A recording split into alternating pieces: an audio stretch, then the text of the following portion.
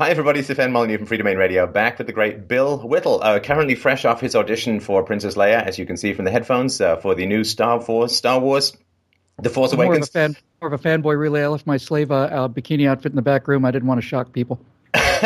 Well, that will be available to subscribers only, I'm sure. And of course, we had a chat once before where the best reviewed aspect of our conversation was the Red Sippy Cup, which both people said both reminded them of and gave them memories of the memories they didn't have in college. So, I'll tell you that it's tea. But when I was in college, when I went back to school, I was back at the University of Florida, and head coach at the time was Steve Spurrier, and he went to a night, to a bar after games, and a lot of times he had a system with the guys in the bar where they would give him a Pepsi can, but they'd fill it full of beer. So we'll just say it's tea, but we'll pretend what's actually there. We'll look at whether the quality goes up or down, where the bell curve goes over the course of the conversation. You know what I hate about you sons of bitches?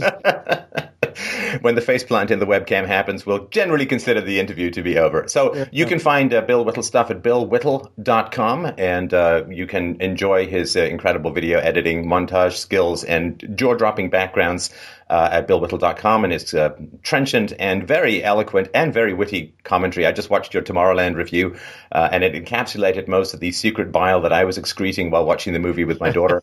I like my programming to be more subtle. I don't feel that people are typing on the socialist keyboard of my brain with a mallet. But, yeah, that's what they do. I mean, that's what they do. So we are going to chat a little bit about some of the events that have been occurring around the world, and the point that you made recently, and I think we all feel that same sense of sort of cold dread when you hear about some gruesome terrorist attack in the world. We don't generally think those damn Buddhists, or as you pointed out, those maybe the Lutherans had one too many lattes and went a little crazy. That there does appear to be a sort of hard forming up, what is referred to as clash of a civilization, which is something we kind of desperately want to avoid. But if the fight is on, it needs to be acknowledged. And what are your thoughts on that? Well, I think I saw Alan West say something about that, where he basically said, America's not at war with Islam, but Islam's been at war with America. And I think you can date it to either 1979 with the takeover of the Iranian embassy, or to 750, whatever the year was when the religion got started.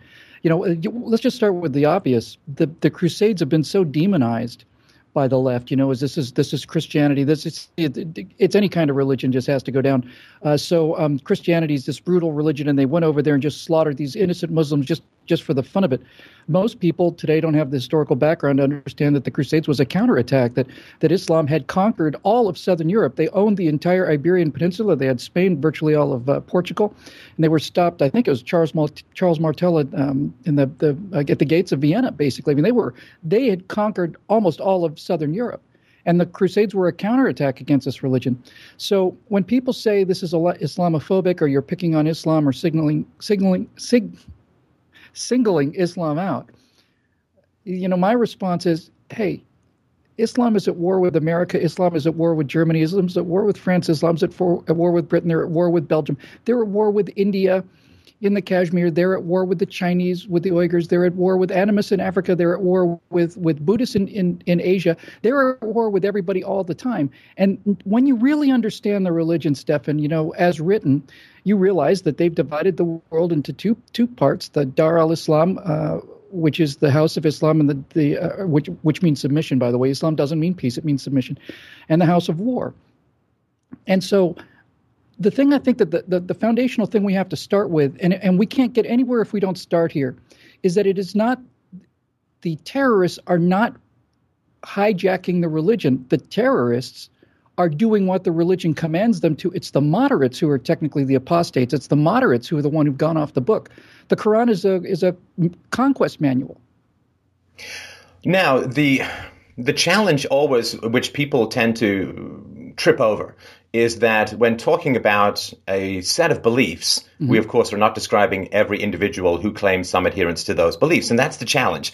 Because I know many nice Muslims, I'm sure you do, I do as well, but the challenge is the set of beliefs. And Correct. The criticism of the set of beliefs is that which really needs to be undertaken. And these ancient texts have been, of course, a curse not just of the Eastern world, but I would argue up until the Reformation, the Western world suffered from it as well. Some standard of modernity needs to insert itself between the ancient texts and modern behavior. And I would say that the Lutheran Revolution, the 30 Years' War, and then the separation of church and state and the fostering of individual conscience that happened in the post-Reformation era in the West was when the wedge of modernity came between the ancient texts and modern people.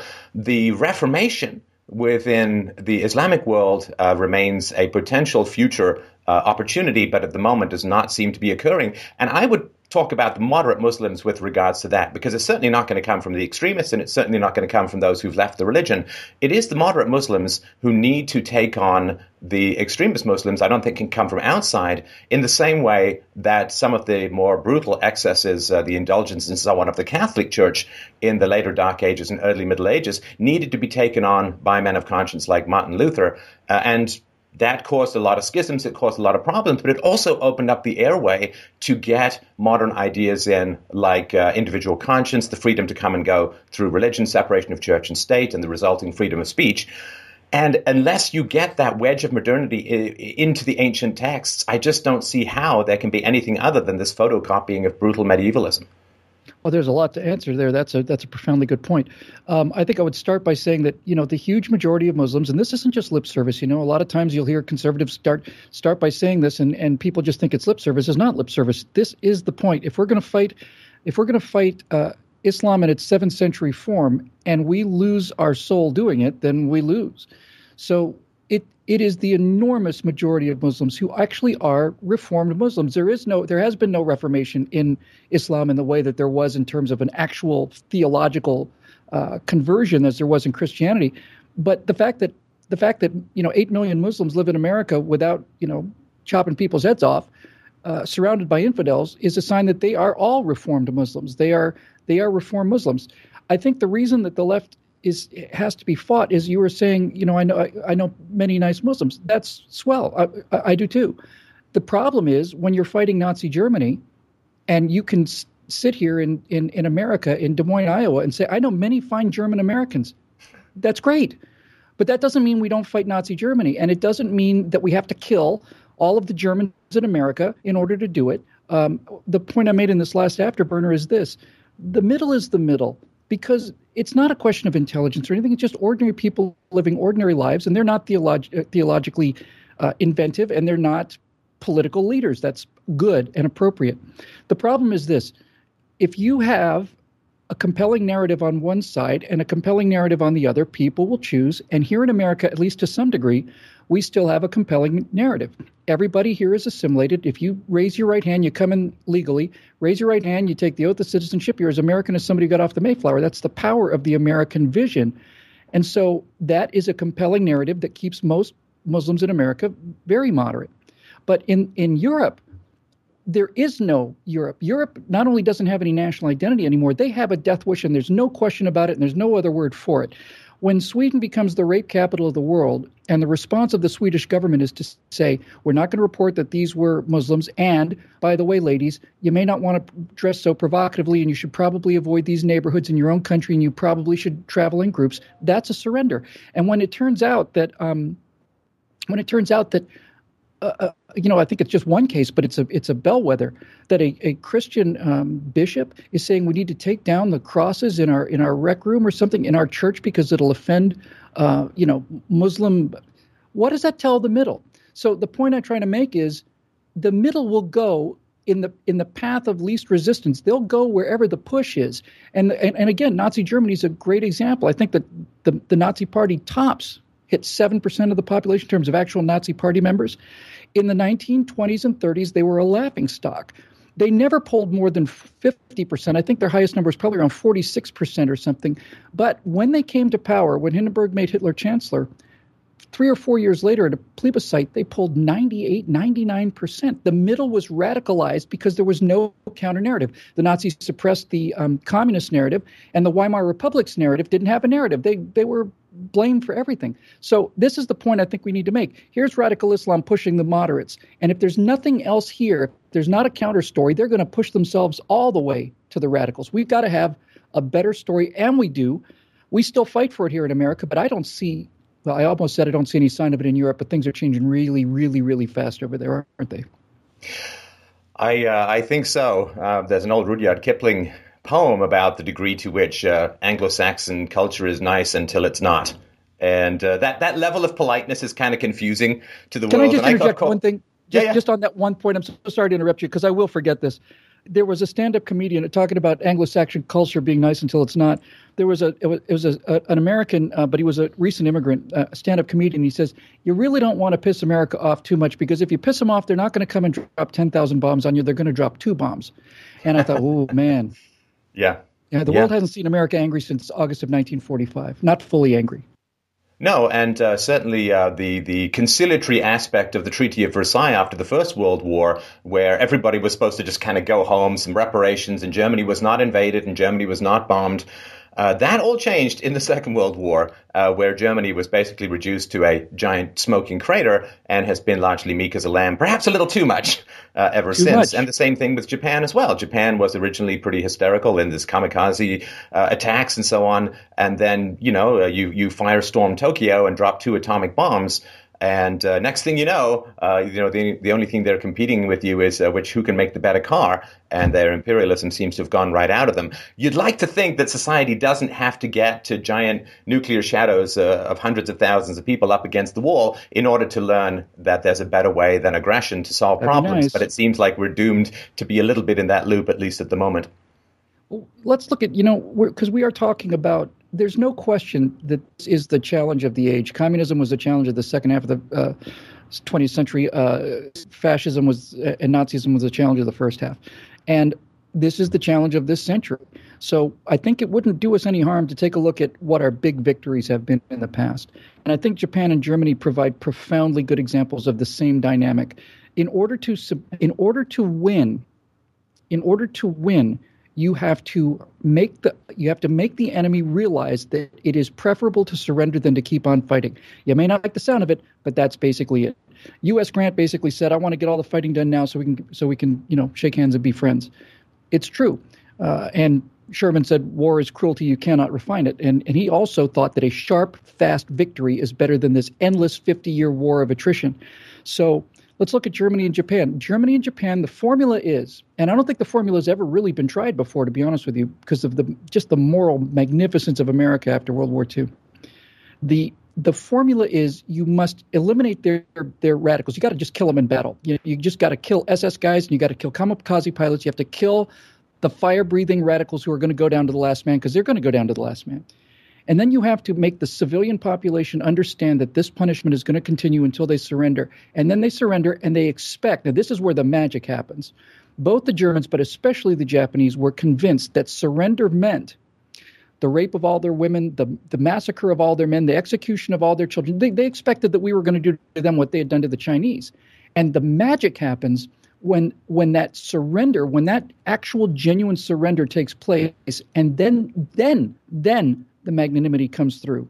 Because when you deal with fascist or Nazi Germany and imperial militaristic Japan, you're dealing with 2 warlike cultures that only understand dominance and submission. That's all they're not a cooperative society. Cooperation is weakness to them. They've got to be defeated. They've got to feel that boot on their neck. They've got to realize that this is a bigger dog than they are, and then they submit.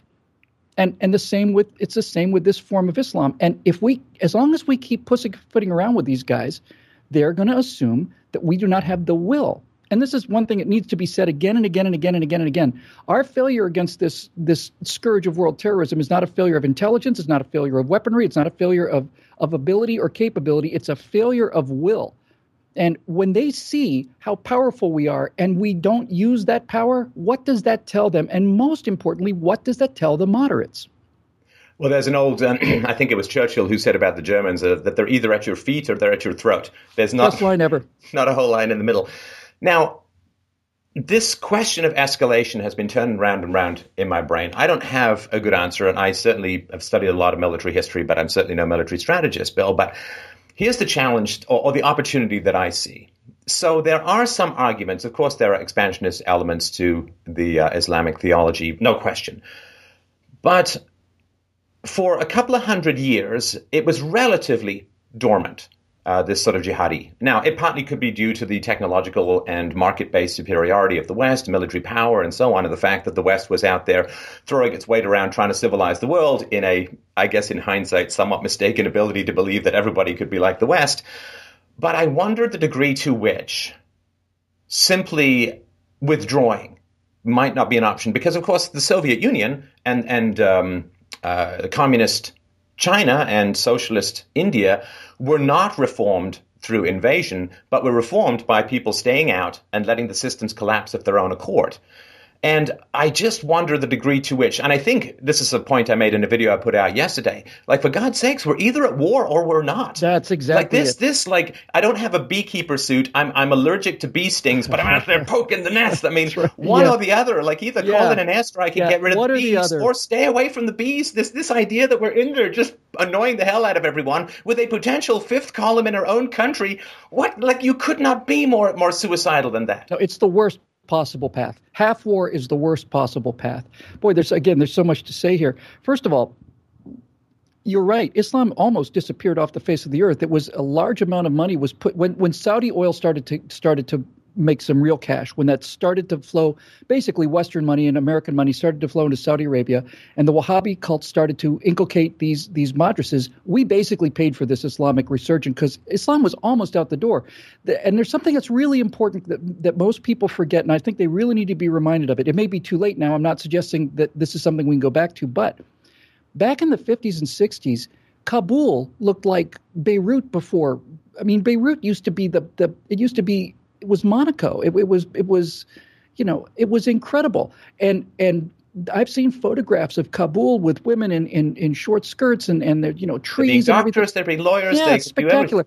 I saw online once, it was a travel brochure for Baghdad, and it had a 707 and people in suits and ties. It actually was working until we started to fund these radicals. And, the rest is really awful alternate history. We need to go back in time and shoot a dinosaur or something, because we're in the alternate history now. We're in the bad history. We got to get rid of this, get back to where we can go. But let's just address this idea of leaving them alone. You could make a case, and I think it would have been a good case, and it was really the case right up until World War II. A lot of Brits who hate America say, well, you guys didn't come in and save us, basically. That's in a nutshell what they say. At the beginning of World War II, America had the 16th largest army in the world. We were behind Portugal in terms of the amount of guys that we had. It's not a joke. And when we started training, they had to use sticks because we didn't have rifles for training. So that idea of isolationism is, you could make the case for it when the threat consists of battleships, huge, massive armies, air fleets.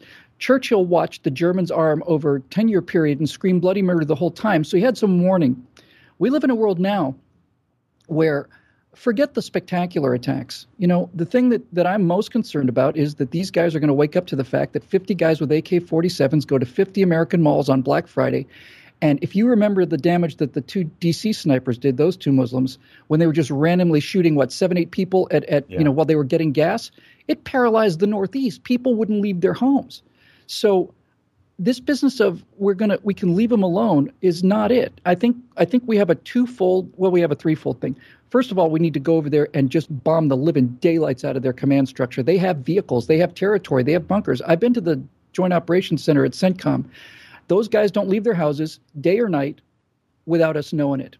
We just heard just a couple days ago that Obama's vetoed 75% of the total airstrikes against ISIS. 75% of them, that's what the combat pilots say. And gave them 45 minutes warning that he was going to bomb them. What does that say?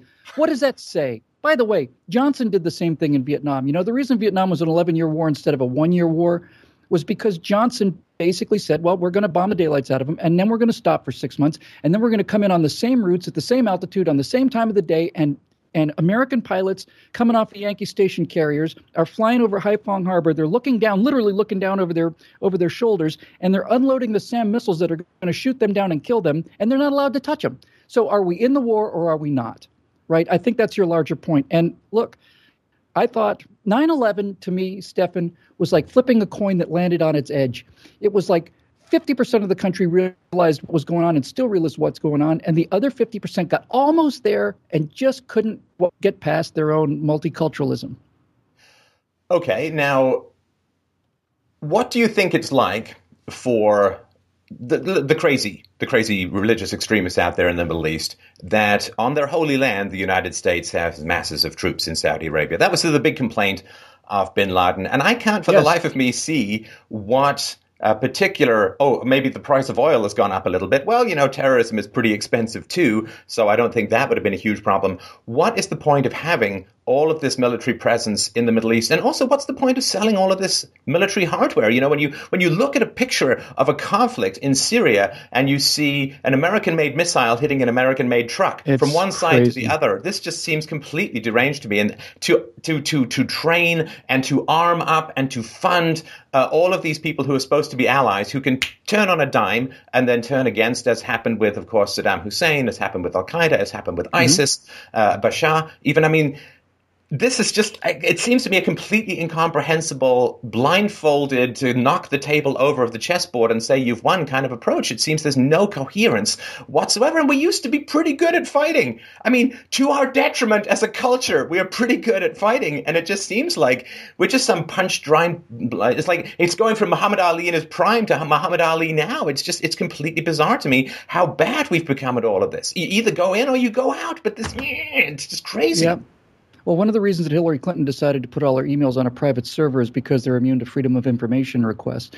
And I thought most of that was due to the Clinton Foundation chicanery, and there's a lot of that there. But mainly it's because we were running guns to Al-Qaeda. We had American airplanes flying cover for Al-Qaeda. Do you hear what I just said? We are helping, arming, and we are providing air cover for Al-Qaeda against people that apparently are worse now. Because, and all of this, you can take all of this back down to the core thing, which is what I started with. If we don't identify the problem as this form of Islam, regardless of if we start talking about ISIS, Al-Qaeda, Saudi Arabia, and so on, we're going to be doing the same thing you're talking about, where we're going to degrade this group by 6%. We're going to degrade that group by 11%. But if we understand that the problem is this radical and growing form of Islam, radical doesn't mean. I just can't make this point strongly enough. Radical doesn't mean hijacked religion. It's like, no, these people want that book. They want the book as the book is written. If we don't understand that psychologically and politically and militarily, then we're just gonna bleed out. When we talk about a war on terrorism, it's the war on terror. Terror is a military strategy. It's a weapon. It's like saying it's like going after Germany. It's like we're launching a war on tanks, or we're launching a war on airplanes, or a war on submarines. It makes no sense. Terrorism is a weapon, and to say you're launching a war on a rifle is absurd. Who are we fighting? Why are we fighting them? And not only how do we beat them militarily, because look, if we had the will, we beat anybody militarily. The question then becomes, what is the psychology? What's the psychology? What's the rationale? What's the reasoning? What's the moral underpinning of this campaign? And to me, it's the foundational Western belief: freedom of speech and freedom of religion. These things are death penalty items where Sharia exists. If you say something about the Prophet that's not complimentary, you'll be killed. If you leave the Muslim religion, you'll be killed. This is not only different than the West, it's antithetical to Western philosophy, and especially in the United States, it's antithetical. So to the degree that they want to stay over there and kill their own people, I don't have any problem with that at all. I don't need to go over there and do that. But that's not the case. They are occupying Europe, and they are trying to do the same. Some of them are in America. And of course, Stefan, the main thing we need to talk about is the reason things are so much worse in Europe than they are here so far, we're well on our way, is because of their socialist paradise, right? They have to import workers to keep the bottom of the pyramid Ponzi scheme of socialism alive. If the actual French, just as French as an example, because it's all of Europe, if the birth rate is declining and everybody gets cradle-to-grave benefits, you have to have more people at the bottom of that pyramid than at the top. So they've imported millions of people to keep their big socialist idea alive and their 35-hour work week or whatever, and their cradle-to-grave benefits, and this is the price they've paid for that laziness. Oh, yeah. Well, okay. So if we're going to let's get to welfare state in a sec, because so my concern, Bill, is that the degree to which we hammer them from outside is the degree to which they're going to kind of be able to avoid dealing with internal problems by focusing on an external enemy. Shields up, everyone on the bridge, we're all together banded against the outsiders. And I'm sort of thinking about the degree to which when societies lose that external enemy, the discontents tend to rise internally and can provoke reform. But as long as they have that external enemy, reformers look like traitors? Yeah, how likely does that look to you? 1 to 10? In one decimals?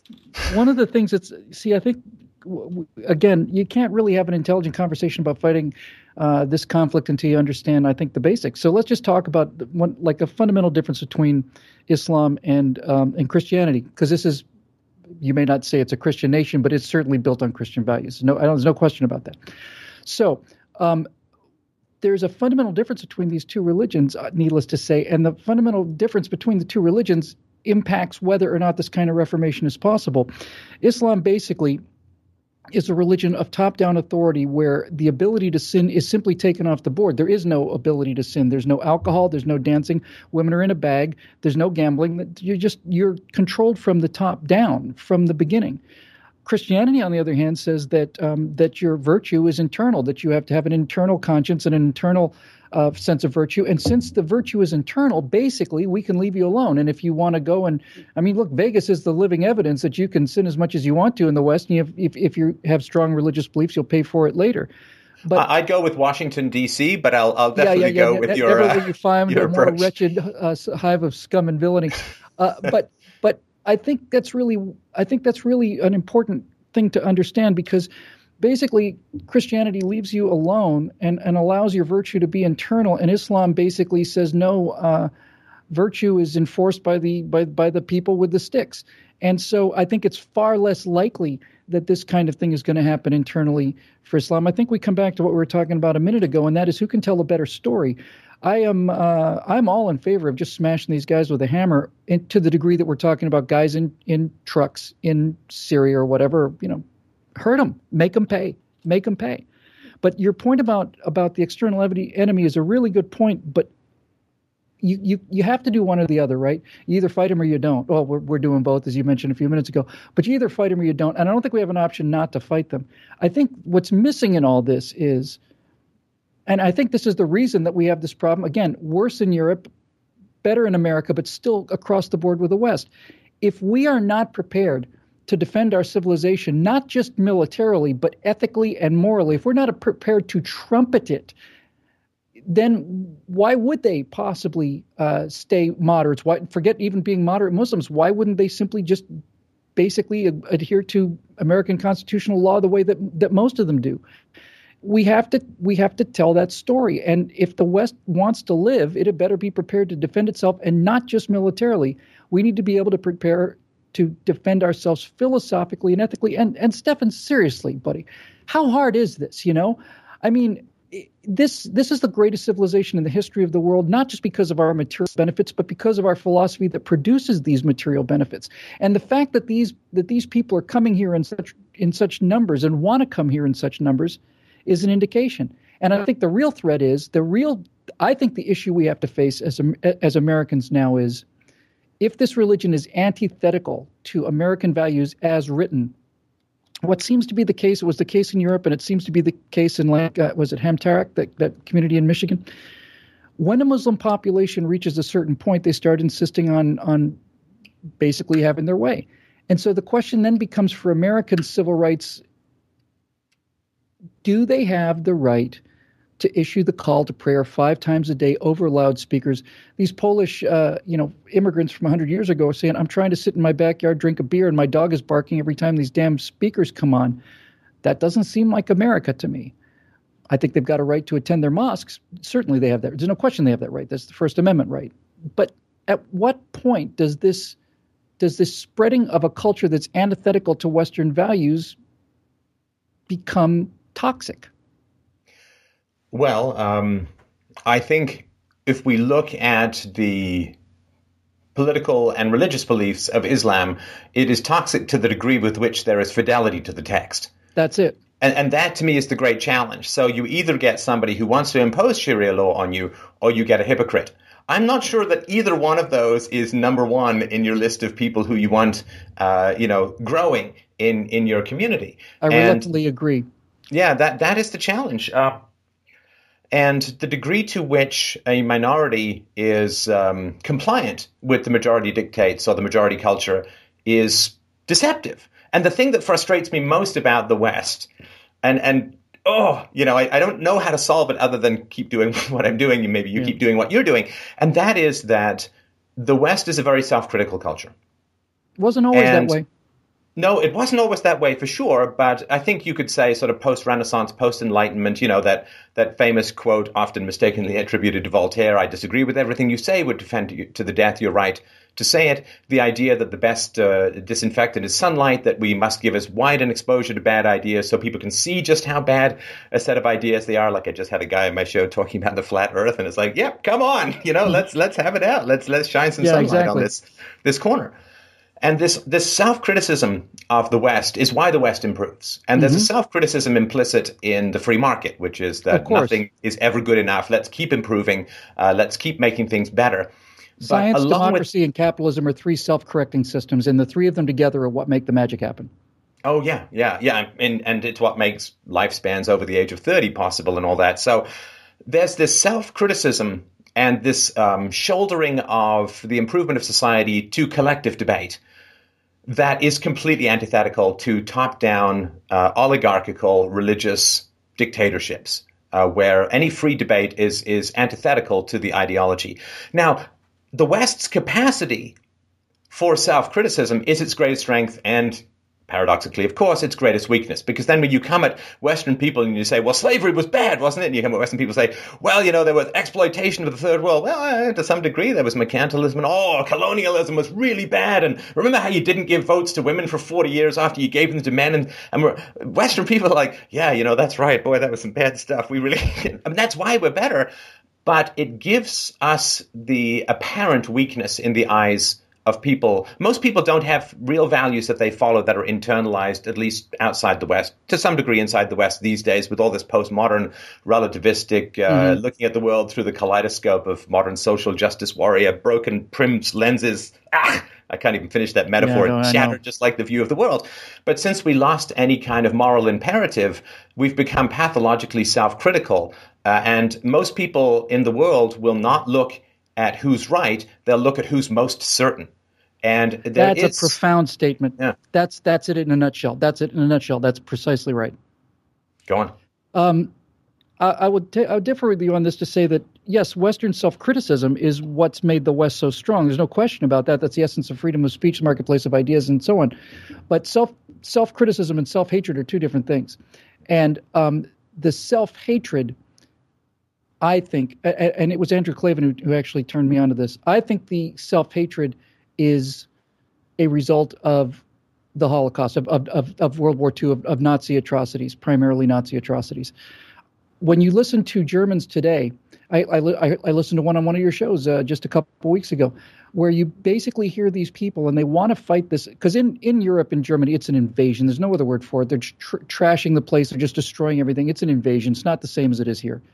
But I listened to you interview this German viewer of yours, and I told you before the show last time, it just knocked the air out of me. He basically said, we want to fight back, but we don't trust ourselves. We don't trust ourselves because of their history. And I've seen German politicians saying, no, we have to accept these people because of what we did in Nazi Germany. And basically, it is a suicide wish. It's a suicide wish to atone for the crimes that virtually everybody in that society today are innocent of because they didn't commit them, right? I mean, modern Germans didn't commit these atrocities. The actual Nazis are gone, and they carry this burden with them. And it's this self-hatred that is the end of the West. It's this self-loathing, this sense of, we did all these awful things, and it's true that the West did awful things, but you can't.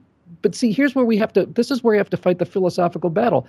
It's true that Nazi Germany was a Western nation, but it's certainly not true that Nazism is a Western value as we understand the West today. The entire idea of the West today is exactly what you talked about: freedom, cooperation, criticism. That's what we mean when we say the West. The Nazis weren't the West. The Nazis were an authoritarian regime, and they were defeated to create the West. Well, and there are very strong arguments that you could make that says that Europe moved ahead from the sort of Middle Ages and the barbarism of the early Middle Age period, the Dark Age and the early Middle Ages, But Germany was somewhat exempted from that progress Very in much that so, during yeah. the time of the greatest push forward of intellectual achievement in the West, in the Enlightenment and so on, Germany was racked with 100 plus years of brutal civil war and religious conflicts and just monstrous social dislocation. Yep. And they kind of missed the whole Western thing, which is one of the reasons why they became the first socialist state under Bismarck in the 1880s with unemployment insurance and old age pensions, and why they were always skeptical of the free market, and why their child rearing remained extraordinarily brutal. I mean, Hitler himself was beaten regularly into a coma, he was, and so was which was Stalin. not that unusual. Yeah. So they so were kind of a Stalin. holdover from an earlier age in Europe, and that was part of the battle. And in some ways, you could make that analogy, as I think you referred to earlier, that when we're looking at medieval holdovers, formerly there was socialism, National Socialism in Germany, and now there is Islamic theologies of the more extreme kinds, which are medieval holdovers and need to be confronted. I obviously prefer the intellectual confrontation, but who knows where it's going to lead. But without the intellectual confrontation, I think any physical confrontation is going to result in a significant loss. I mean, one of the great tragedies of the Second World War, of course, in fighting National Socialism, and if you look at the planks of the Nazi Party, well, they're actually quite socialist. It was not an accident. Of course, the socialists who write history have to say Nazi rather than National Socialist because they don't want the word associated. But then after the end of the Second World War, Britain, after fighting National Socialism, adopted a lot of the platforms of the National Socialist Party, just like America, after fighting communism, has now enacted 8 of the 10 planks of the Communist Party. Without the intellectual battle, the blood is spent in vain, and that, I think, is why I'm hesitant about the military solution when we're still so fragmented and relativistic philosophically. Strangely enough, the military, at least the fighting military, not the commander-in-chief, and certainly not the political generals that he's promoted while purging the actual fighting generals, the military has the clearest moral view of the entire situation. They don't have any question about it. Just one of the most appalling examples is that Green Beret was kicked out of the army because he beat up a guy who raped his son. And he said he said this is in Afghanistan, right? The guy who was in Afghanistan. He saw this 10-year-old boy being raped by his father or his relatives or something, and he went in there and beat this guy up. And Obama kicked him out of the military. Let's be clear about this, right? Kicked him out of the military. Maybe it was a discipline thing, and he was kicked out of the. I'm not going to say he ordered him out, but the point is, his position, the soldier's position, was everybody knows I'm morally right to do this. And if I'm not morally right, then who the hell are we and why are we fighting? And he's absolutely right. The military war fighters have a very clear idea of what needs to be done because unlike the rest of us over here, at least unlike those of us that don't actively go looking for it, they know what's going on. I have a friend who works at CENTCOM, and he's involved with the basically the ISIS suppression over there. And they have a lot of Predator drones on target, and many of these are armed with a couple of Hellfire missiles, so they can pick and choose targets. And it's very, very carefully done, by the way, just as a quick aside. They don't just pull the trigger. There's all kinds of, counter arguments and stuff. But in any event, he says, look, sometimes the missiles are off the rail and the surveillance drone is over the target and we can't do anything except watch. We see women pulled out of their houses and gang raped in a parking lot. We see people beaten to death with tire irons because they're not, insufficiently modest. We see people stoned to death for being raped by their uncles and stuff, and they see it. They don't have any moral confusion about it. And I think that's why American Sniper was so valuable, because it showed not only that we were good guys, but when you see one of these Iraqi guys putting a power drill into the groin of a 14-year-old boy, you begin to get a little moral clarity on this issue. So yes, I agree. It's pointless to have a military conflict if we don't know who we're fighting and think that not only think that we can win, of course we can win. Do we deserve to win? And this answer is so self-evident to me. I just don't know how anybody can have a problem with it. But the left, the definition of the left today is a self-hating death cult. It's basically this oikophobic kind of thing where it's cool to be the other. Mom is a housewife and dad's an insurance salesman, and now I'm rooting for ISIS, and I'm talking about the moral ambiguity because it shows how morally advanced I am and how intellectually sophisticated I am. I'm so far beyond the rest of you knuckle dragging rubes that I'm actually rooting for the other side. You're a moral idiot. There's something wrong with you. You're broken. You're broken. And Well, one thing I love the pinnacle of medical knowledge is not to refuse to differentiate between health and disease anymore. That's not what you're aiming at when you try to become a doctor. You should be even better at doing that. The people who put themselves forward as moral authorities should have the greatest clarity and the greatest moral hostility to egregiously evil actions. Which is the great way to argue this whole Muslim thing with progressives. It's like, why do you hate women and homosexuals so much, Mr. Progressive? Why do you hate them so much? I'm trying to fight a movement that is gaining power throughout the world where homosexuals are either hung from construction cranes or pushed off of buildings or crushed under walls, and women have their genitals mutilated, and their former lawyers and doctors are put in a black sack and not allowed to leave the house. I'm fighting against that ideology, and you're defending it. Why do you hate these people so much? What do you have against women? What do you have against homosexuals, Mr. Progressive Enlightened guy? You got to kick the moral superiority right out from underneath them because they got nothing else left. And that's the kind of thing you have to be doing, I think.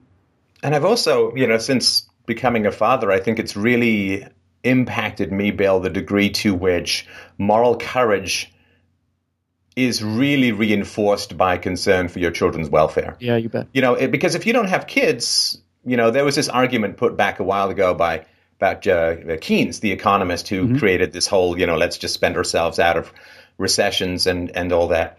And people would always say, but in the long run, and he said, well, in the long run, we'll all be dead. Now, he was gay.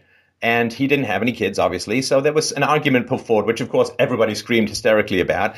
But I think that there is sort of a great chain of being. And when you have kids, you really get a sense that you're not just somebody whose life is for his or her own pleasure, but you receive a torch. You're a relay race. You receive a torch from your ancestors. You pass a torch onwards to your descendants. And I think the childlessness that is so prevalent in white Western Europeans and the descendants, with the exception to some degree of America, I think that has taken this kind of narcissistic hedonism to, like, why would you bother getting involved in the fight? It's not going to get that bad while you're still alive. Yeah, that's right. That's exactly right. And they don't want to it's like we talked about last time. Conservatives would rather worry now and feel safe later, and liberals would rather feel safe now and worry later.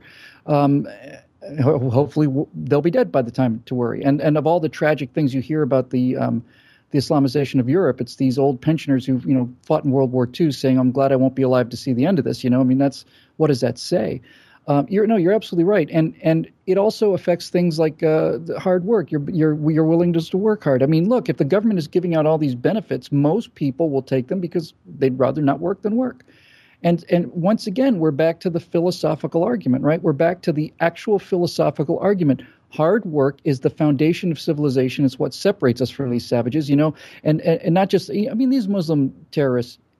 What did the army of people, or what did the guys in the banlieues in Paris, right? The guys in the ghettos in Paris, how many hours of work do they do a day? And the answer is none. They do zero. They just sit around and get more and more angry, more and more dependent, more and more radicalized. And hard work is what makes civilization, and hard work is dependent on passing on something to your kids. And one of the great horrors of America today is it looks like this is going to be the first generation who's going to be worse off than their parents. And for parents, that's a personal issue now. It's not a philosophical or a political issue. Okay, so I'd like to talk about welfare because this is one of the things that in the media as a whole doesn't seem to be talked about very much. And I was thinking about that this morning before our chat, and I was thinking, gosh, what is it? Like, I grew up in a pretty rough section of town, but I been quite successful, I guess you could say, in life. Mm-hmm. And I was thinking, okay, well, what sort of put me on the straight and narrow? And I thought, well, I got my first job when I was 10. I worked in a bookstore when I was 11. I cleaned offices. I was a waiter. I founded my own company. Like, I've been a hardworking guy. And one of the things about working in the free market is you really can't be that screwed up, because then you alienate your customers and nobody wants to work with you, and you get fired. And if you need the job, which I did, if you need the job, then you've really got to conform to some not unreasonable standards of behavior, like provide quality and value to people who are paying your paycheck. And I'm sort of, people say, oh, America is a nation of immigrants. And that's true. It's a nation of immigrants when the great conforming principle was the need to participate in the economic life of the nation. To provide value to customers means categorically you got to learn the language. And I was thinking, okay, well, imagine if I was 20, and I moved to Japan with no savings, and I refused to learn Japanese. Well, and what would tried to happen? turn it into America, what would you It think wouldn't would the happen. So reaction be? the integration aspect, I think there's this giant moat I referred to in a recent show. It's this giant moat around the Muslim immigrants where there's no incentive for them to learn the local language. They're living a lot better under welfare than they were in their former countries. If they're getting, and it's not inconceivable that for a family of four, you're getting $50,000 worth of benefits from the welfare state every year. Well, that's $1 million invested at 5%. You just made these people effective trustafarian millionaires. And so Right. what incentive do they have to integrate into the major society? And when they don't integrate into the major society, they don't get jobs, they don't learn English, they're no longer invested in the success of that mainstream society. Because if you've taken the time to learn English or to learn French, I guess in the case of the Muslims in France, and to get jobs, then you're invested in the success of French civilization because you've learned the language, you've integrated into the economy. Plus, you also go out of your ghetto and interact with French people on a regular basis. If you work in a shoe store, you're selling to French people, you're speaking their language, you're, hands across the water, you're bridging over the divides. And I think that aspect of integration is something that no longer happens. And you create these cysts, these biodomes of retrogression. That's where people are even more primitive than the Middle East now. If you left the Middle East 15 years ago, the Middle East has changed in the last 15 years, but your little bubble of medievalism hasn't. And I think that is one of the fundamental issues that this welfare state is creating. You can have multiculturalism or you can have the welfare state. I simply can't see how you can have both. Well, I don't think multiculturalism has ever worked anywhere. I think if you go with either the salad or the mosaic model of multiculturalism, with all these different cultures living together versus the melting pot, America's great success has been the melting pot. And the difference between the melting pot and multiculturalism is you do bring your flavor with you, but you don't keep the flavor alone. It gets added to the mix, gets added to the pot. You're just throwing different elements into the pot, and it's a melting pot. And so America has a culture, and the culture is composed of, we're Americans. This is why I hate the term African American so much. And nobody says you're an Irish American. No one refers to you as a German American. Nobody refers to you as, it's just, you're just an American. This idea that these people would give up their former identities, give up most of their savings or all of them, get on a boat to go someplace they've never been before, except in their imagination, and become. This is a term I use a lot, and it's so important. When an immigrant comes to America for the right reasons, he's been trying to get here, comes here legally, he or she is willing to become a new person. And they're all new people here. Once they raise their hand and take the oath, they're new people. They may be of Polish extraction or Chinese extraction, but they're new people. They're not Chinese anymore. They're Americans now. And this has gone away.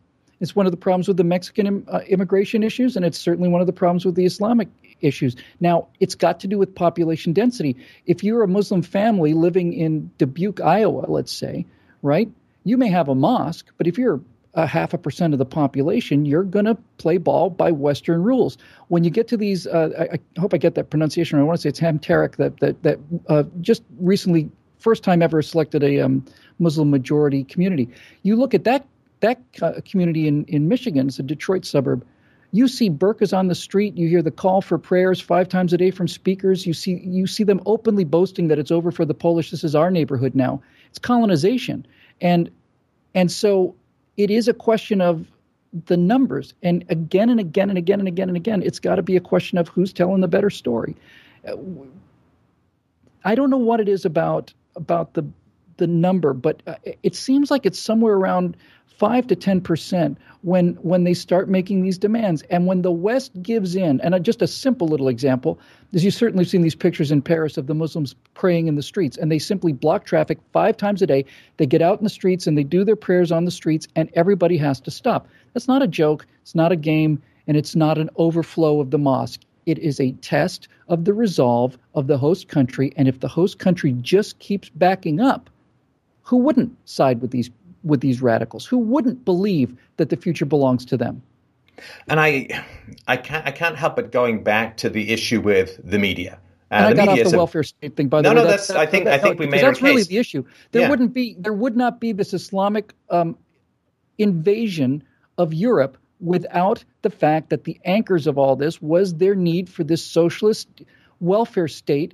They weren't willing to work and they weren't willing to have children, so they imported workers to work for them so they could have all these benefits. And same in Sweden and all the rest, and now they're paying the price for it.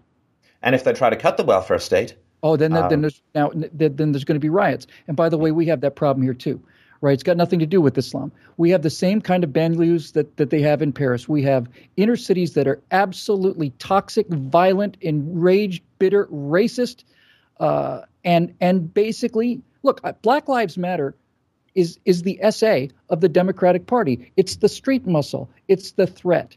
It's the threat. You keep these things coming and we'll be quiet. And if you don't, then everything's going to burn. And when you keep backing up in the face of intimidation, the intimidation only gets worse. You pay the Dane Geld, and the Dane keeps coming, right? So we have the exact same problem here with these same kind of communities. They're unemployed and unemployable.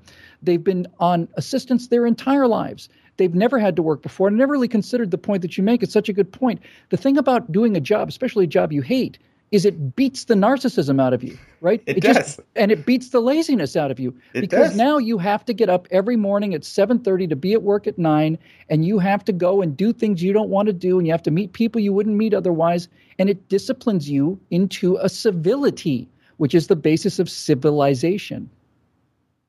Yeah, and I was thinking, I just did a video on the Missouri situation where let's go there, definitely. Okay. Well, let me get your thoughts on the Missouri situation, because people on this channel have certainly heard mine, and I want to tie it sort of back into the media as a whole and Donald Trump, because I just like throwing random things together and seeing if they fit. But give me your thoughts on what's happened in Missouri recently. This is the result of, I think, two dynamics at work. The first dynamic, and clearly the primary dynamic, is this is what happens when everybody gets a trophy. This is what happened when every kid is the smartest kid in the class. This is what happens when you're not allowed to lose a baseball game because we're not going to keep score. The whole purpose of childhood and play is to determine how well you're going to do in the world, but mostly to get you okay with failure. You fail in play. You fail when you play kickball. You fail when you play Little League baseball. You fail. And I think, I've told the story 1,000 times, but I joined Little League baseball when I was 10, and we were 0-10. We lost every game, and that wasn't fun at all, But I survived it, and I think learning how to fail in a Little League baseball game is less traumatic than learning how to fail at never getting a job or not being able to finish a term paper or do your laundry, the rest of it. The next year, we went 10-0. I think it's because I moved to first base from right field, but I'm not going to. That's not a causal relationship. It may just be a correlation without a cause. But nevertheless, that first win after a season of defeats felt really good, and winning again felt really good. So basically, what you got, Stefan, is you've got people who've never, ever, ever had to fail, who've never had to be inconvenienced. They've had 24-hour food, 24-hour entertainment. They've had mom drives them everywhere. They're 22 years old.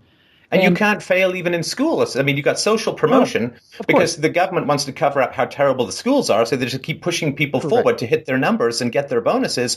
Yeah. I don't think you can even fail like that. When I was a kid, it's like you do homework because you don't want to be left behind and be like the 6 foot tall guy in grade 8. I mean, that's not good. Public education is the only business in the country where it's a matter of how many boxes go out the door, and it doesn't matter if the product inside the box is intact, whether the product is broken, or whether there's even any product in there at all, as long as the boxes are coming out in the right number. And not to turn this whole thing to arcade, but basically what's happening is these kids have no amygdala response. Since they've never been threatened with little things, since they've never had to deal with small threats, the idea of a big threat is unknown to them. If you have never, ever been criticized, if you've never been argued with, if you've never been yelled at, if you've never failed, if you've never had to do something, like you said, in a job that you didn't want to do, then you are so protected that you read something that William Shakespeare wrote and you have a little panic attack. And by the way, this whole safe spaces and microaggressions, these people are not, it's just neurotic acting out. It is simply, it's a cry for attention. It's this unearned moral superiority. I read something that I found very offensive, and I think that I need to be protected against it. And me. Look at me. This is what happens when you don't have genuine merit, right? When there's no one allowed to be good, no one's allowed to be bad. Everybody gets a participant trophy. The only way you can get attention is not by succeeding anymore. It's by making enough noise and calling enough attention to your moral superiority. It's the tyranny of the who can whine the loudest. Look at me. I'm on the top of the pyramid. I am not only a feminist and a Palestinian, but I'm a feminist lesbian Palestinian, And you, just as a regular feminist Palestinian, can't possibly connect to me. Aha! But I'm a lesbian transgendered Palestinian feminist, and that means that you are below me in the giant pecking order of things. And so what you really get, Stefan, is what's really driving this is it's an odd sort of thing, but it is just the kind of competition that human beings engage in since the beginning. And instead of competing economically to see who can be the most successful or trying to be the best in your business, the competition, the game now is rules are structured so the winner is the person who gets the most attention by making the most noise about the most nuanced moral affront to themselves. They're the people that win and they get the attention. And by the way, it is about attention because of all the repulsive things about the Mizzou thing. The most repulsive by a wide margin was this idea that when the Paris attack happens, they're saying, this is really screwed up. They're taking away our attention. Yeah, it's true. A bunch of people got gunned down, but we've got people who are afraid to leave their dorm rooms. So they're exactly the same thing. How come everybody's looking at Paris all of a sudden? Spare me. Spare me. Well, it's, I think also, not to put too fine a point at it, it's lowering the standards for college to the point where idiots get in. Yeah. College, when I was younger, college was, okay, you work really hard. And if you're smart enough and you work really hard enough, then you get into college. And then when I did a graduate degree, it was even tougher and all that. But there's this weird thing. It's like, well, college is where smart people are. So if we put more people in college, they'll be made smarter, which is sort of like saying, well, tall people are on basketball teams, so if we put short people on basketball teams, they'll magically get taller. That's it. That's how we increase the average height of the population is by making everybody play basketball. That's exactly. Awesome. That's an awesome analogy. It's absolutely spot on. I'm going to steal that and I'll credit you. Because it's brilliant. Yeah, because one of the reasons why it takes some intelligence and the deferral of gratification kind of go hand in hand, which is why civilization, which is basically the deferral of gratification and Correct. intelligence, That's go hand all it in is. hand. Yeah, so in order to have free speech, you say, well, something that someone else says is deeply offensive to me, which, if you're conservative or libertarian or whatever, is mostly just reading the paper is a triggering event because it's all full of such nonsense. But you say, well, I'm going to put up with this because down the road, I don't want someone able to use the same weapons I'm inventing against them against me. Like if I draw a gun and he draws a gun, it's not a good situation, so I'll keep my gun in my holster and free speech rules. But it takes a certain amount of intelligence to understand that, to look over the horizon and say, well, yeah, I'm going to deal with speech I find offensive because I sure as heck don't want other people finding my speech offensive and using the same censorship tools against me. But these people seem to have no idea of that, and I assume it's partly just because they're stuffing the pipe in college and just letting every idiot into college, and this is the natural result, that you have people who can't defer gratification, who can't recognize the long-term boomerang effect of their semi-fascistic policies, and who also can't figure out that if you turn something like the University of Missouri into some political self-castrating anti-white hotbed of radical idiocy, then your entire degree is going to be worth absolutely nothing. That's right. You've ruined an entire institution for generations to come. That's right. When Yale, what was it with Yale?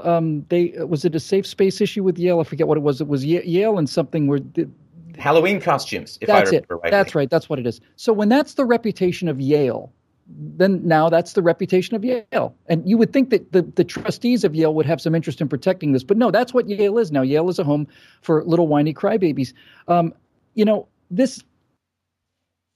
What were you were just talking about? I just lost the thread. I was thinking about the Yale thing. We were just talking about how you by not deferring the gratification and by acting on your responsiveness, you destroy the value of the entire institution and blow up the value of your entire education. I mean, the fact that they can't see this, I can't even understand how people could not see that. Maybe it's an arcade thing. I don't know. Well,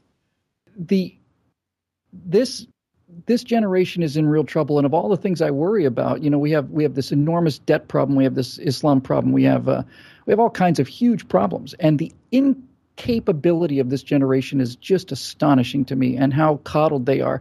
And look, eventually their parents are going to die. Eventually they're going to die, and then they'll all, this is all the reason they're giving benefits is because the government, primarily the progressives, understand that if people are dependent on them, then they get the power. That's how it is. It's a power game. So, Barack Obama, if Barack Obama were not in politics, that guy could not afford a private jet. He could not afford to go golfing around the world. The guy couldn't, he not only can't run Walmart, he couldn't run a single Walmart. He'd get a lot of return on his used cars. That's my sort of feeling. Yeah. So what he'll do is he and Hillary and all the rest of them, a lot of Republicans too, will make this deal. We'll give you stuff in exchange for power, and then I'll get all the power and all the money I want, and you don't have to worry about anything, because security is a very powerful motivator. And it's all just a question of habits. It's all hard work is a habit. And like you, I started when I was 14. I remember the story I wanted to tell real quick. You were talking about this idea of where does this kind of discipline come from, and freedom of speech. And this is a profound memory for me. My dad joined the Army. He was one of those guys, lied about his age to get in the Army. He got to Germany about a week before the war ended. He was a second lieutenant and intelligence officer over there. And so when I was a kid, I used to draw pictures of, American planes shooting down Nazi planes, and draw the stars on our wings and draw the swastikas on their wings. And I don't know, I was like 6 or something. And I just thought the swastika was an interesting looking design. So I drew one on my hand with pen. And that was the only time I've ever seen my dad go all the way angry. He just about lost his mind. And my mom kind of had to intervene, because he really, he was so primally furious. And he was explaining to me, look, half of my friends gave their lives. I was willing to give my life to stamp that off the face of the earth. And after a second, he realized I'm just a kid, so I thought it was like a, cartoon drawing. But here's the point I'm trying to make. It was a couple years later when they were doing the Nazi rallies in whatever that town was. I forget where it was. The Nazis were marching, and they tried to stop them. And then they said, no, they got to march. They got to have the right to have the rally. And my dad told me, I said, well, Dad, we got to shut this down. Or he said, no, we can't shut it down. I said, well, you fought these guys. You gave me all this, grief about the Nazis. He said, yeah, but then who decides? Who decides? If somebody gets to decide, then that's what we fought against. Right. And I remember that was such a profound thing after that visceral reaction he had to the swastika, the idea that this man would have the moral clarity to say, this is the ideology that caused this visceral reaction in me, and I'm going to allow it to walk down the streets of the country that I defended, because the alternative is worse. Because if somebody says not you but you, then it's just a question of who gets into power, right? And we all know how the progressives feel about that. That's why they want to shut all this stuff down, the whole safe space thing, the whole Black Lives Matter, whole political correctness. Political correctness is just here to make you shut up. Yeah. I mean, I did a video on Bernie Sanders where because all the people who are socialists or leftists, or I don't know, the Democrats who think he can win, they want to give him all this power. And my point is, okay, well, maybe you like him, but what about your worst enemy having that power? Because you can't guarantee that power in the future is only going to be used by people whose policies you approve of. Think of the worst person you can think of in the world getting hold of the power you want to give to Bernie Sanders. And that's why you don't give the power to Bernie Sanders, because you can't guarantee. But that's looking over the horizon. That's forward thinking. That's exactly what you were talking about a minute ago. That's like not eating your seed crop because you've got to have something to plant in the spring. Right. We're hungry. It's a hungry winter, and here's a giant sack of corn that we can eat right now, and we're damn near starving. But if we eat this now, we are going to starve for sure next year. And that's the discipline that is being bled out of the society faster than you could say Jack Robinson. And I could say Jack Robinson pretty quickly. And it's appalling. And it's not irreversible, but we have these conversations, and it seems so dark. I mean, it just really is almost like, it's almost like end times. These are the last conversations before the lights go out. However, there are two things I notice that are really important. One of them is I think people are really changing. I mean, I think people have had enough of political correctness. I know they've had enough of Islam. I mean, it's not even like it was a year ago, and it's much, much, much more saturated than it was on 9/11. On 9/11, most people didn't even know anything about these Muslims. We were told, there's people, yeah, okay, sure, for sure. And then Europe let all these people in, didn't much like what we saw, because in Europe, these people have behaved atrociously, generally, the radicals. So I think people have had enough of this, and I think they want to change. They've had enough of political correctness. They've certainly had enough of Washington. That's the only way you can explain Bernie Sanders and Donald Trump in the same country, is because people have had enough of these politicians. So the good news is I think we're past peak political correctness. I think we're past the reaction to Mizzou has been universal scorn, right? So no one's given them any more rope. That's a good sign. But I think the fundamental difference, and this is the only hope we have, between this cycle of civilization and all the others, is This is the first time in human history, because of technology, where the common people have a chance to talk to each other like we're doing right now. Mm-hmm. If all we ever got was our worldview from Barack Obama or Hillary Clinton or Jeb Bush, for that matter, or whatever, we would just be doomed. But the fact that the common, what are we really, right? We're peasant soldiers from Rome, right? We're the people that work the fields, and then when we get called up, we join the legions, and we're the people that made the republic. Common people, hardworking people. They've always been the last to go when civilization go. The civilization rots from the top down. It's always the elites that get bored and they have this death wish, and then then off they go. So for the first time ever, the common people who are ready to defend this civilization have a chance to talk to each other, organize, encourage each other, and it's not a guarantee, but it is a break. It is a break in the cycle, I think, that we need to exploit hard. Absolutely. And when we talk about the challenges that we face, I mean, compared to other challenges throughout human history, the Black Death, the last Muslim invasion, the First and Second World Wars, communism armed with nuclear weapons, poised on the brink of... This is not that bad. I mean, and the fact is, of course, that we do have this incredible no gatekeeper. The fact that I've got over 70 million views on YouTube, you've got your millions of views. This is stuff that would never have existed otherwise. There's simply no chance that I ever would have got a job in the mainstream media. Precisely. But I mean, think about what's going on right now. We're having a great conversation. And at any time prior to, like, say, 10 years ago or something, you and I might have had this conversation if we were friends and we'd met. We never would have met, first of all, without the internet. But we could have had this conversation over dinner. And if there were 2 or 3 other people there, they would have said, oh, I really learned something. Now, hundreds of thousands of people are going to hear this, and these arguments are going to be ammoed up to people. That's the one thing I get all the time. I'm sure it is for you too. The most of the comments I get are, thank you for putting into words and into arguments things that I've always felt. Now I can go to the water cooler and I've got a little ammunition. I can push back. But when you really get down to it, Stefan, the ultimate thing is, I really do believe we're past peak political correctness and tolerance and all that stuff. So now we are truly in the world of the emperor's new clothes. What we've got is a pop culture and a media and a political class, all three. So the information news networks, the pop culture media in terms of movies and TV, and the political class are all progressives, and they're pushing this down on the American people, and the American people don't like it. And so that's a tremendous opportunity. And since they don't like it, I think we took 30 years for us to find out we don't like it, because it just doesn't go anywhere and it eats itself.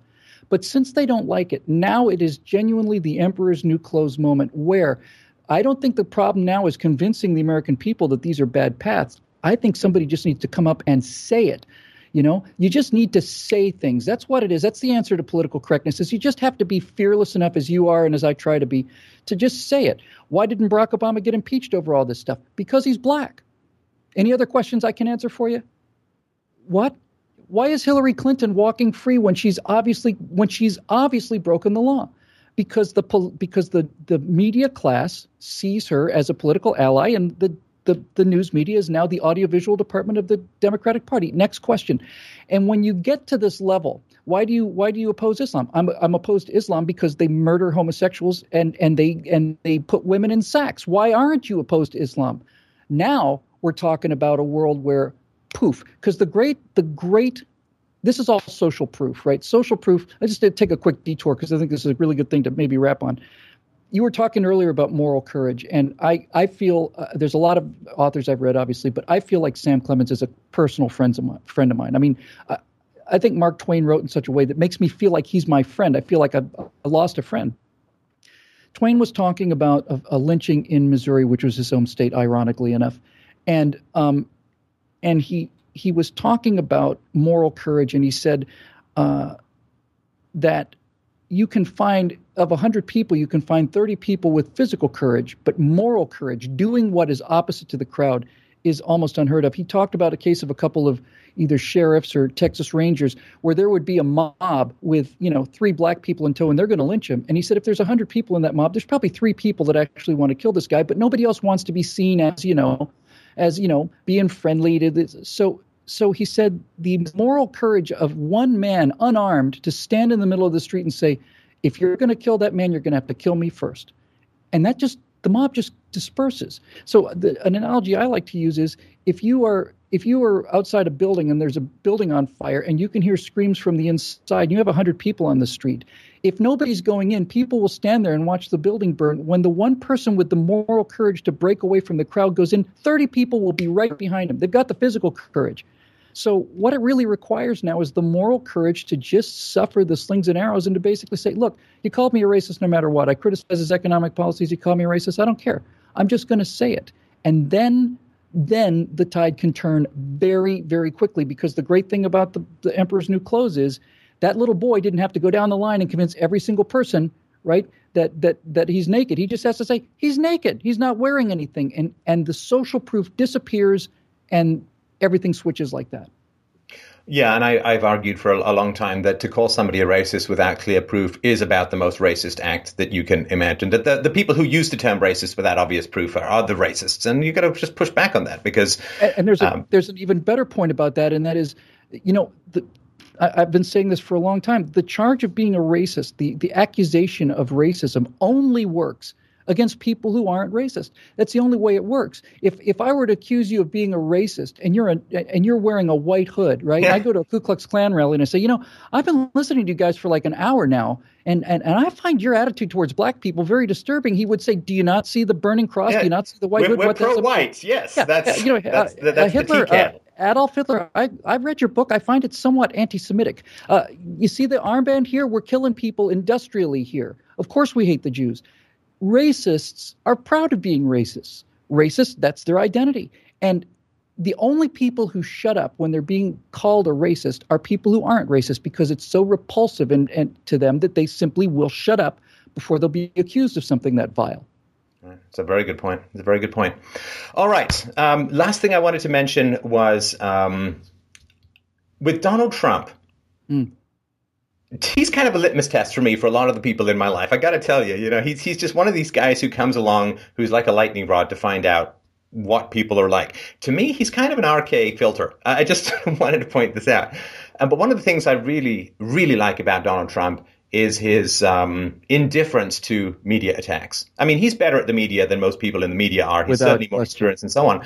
And the fact that he's willing, I think he's one of these guys who shows that the media is a paper tiger, that they can only hurt you if you let them hurt you. In other words, the criticisms of you can only hurt you if you agree with them at some level. Correct. And I think that his candidacy, no matter what happens to it politically, is one great opportunity for people to realize the paper tiger of the liberal media is not something to be scared of. The lies that they can spread about you are not something to be scared of, and that you can really reach past them. They seem like this big wall that you can walk right through and get to the people. And I just really wanted to make that point, because some people are kind of confused about my approach to Donald Trump. But the fact that he's a giant battering ram against the fantasy castle of the media power, I just find incredibly enlightening, because I think that when we can talk to each other without the left-wing screeching of the largely Democrat media, I think we'll make progress in leaps and bounds. And he really is like a colossus striding his way through that delusion and creating a path for us all to follow. Yeah, and let's not forget, by the way, this point needs to be made all the time. I try to make it as often as I can. The left owns the media, the left owns the pop culture, and the left owns politics, and it's still a 50-50 country. It's not like we have to do everything right. We have to do a few things right. They're doing everything right, and they're at 50%, 51%, 52%. They're doing everything. They got the windows all papered over.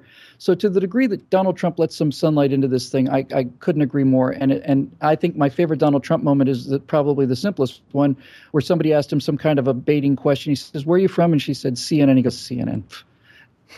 Just like that, right? CNN, done. It's like, we're CNN. Nah, you're nothing to me. You're just a bunch of biased, socialists. That is his great strength. Speaking about him as a candidate, I'm very concerned about him, and the main reason I have such reservations about him is his inability to control his own mouth regarding people who are on his team. He says things about fellow Republicans. I understand it's a fight for the nomination, but I mean, some of this stuff is just shocking to me. And it indicates a level of narcissism that I'd kind of like to see out of politics at this point. I mean, I think there's no question Barack Obama is a pathological narcissist. I think there's no question Hillary Clinton is a pathological narcissist, and I'm quite concerned that Donald Trump is too. Now, listen, I just want to be as clear about this as I can be. If it comes down to our narcissist or their narcissist, I know which side I'm on.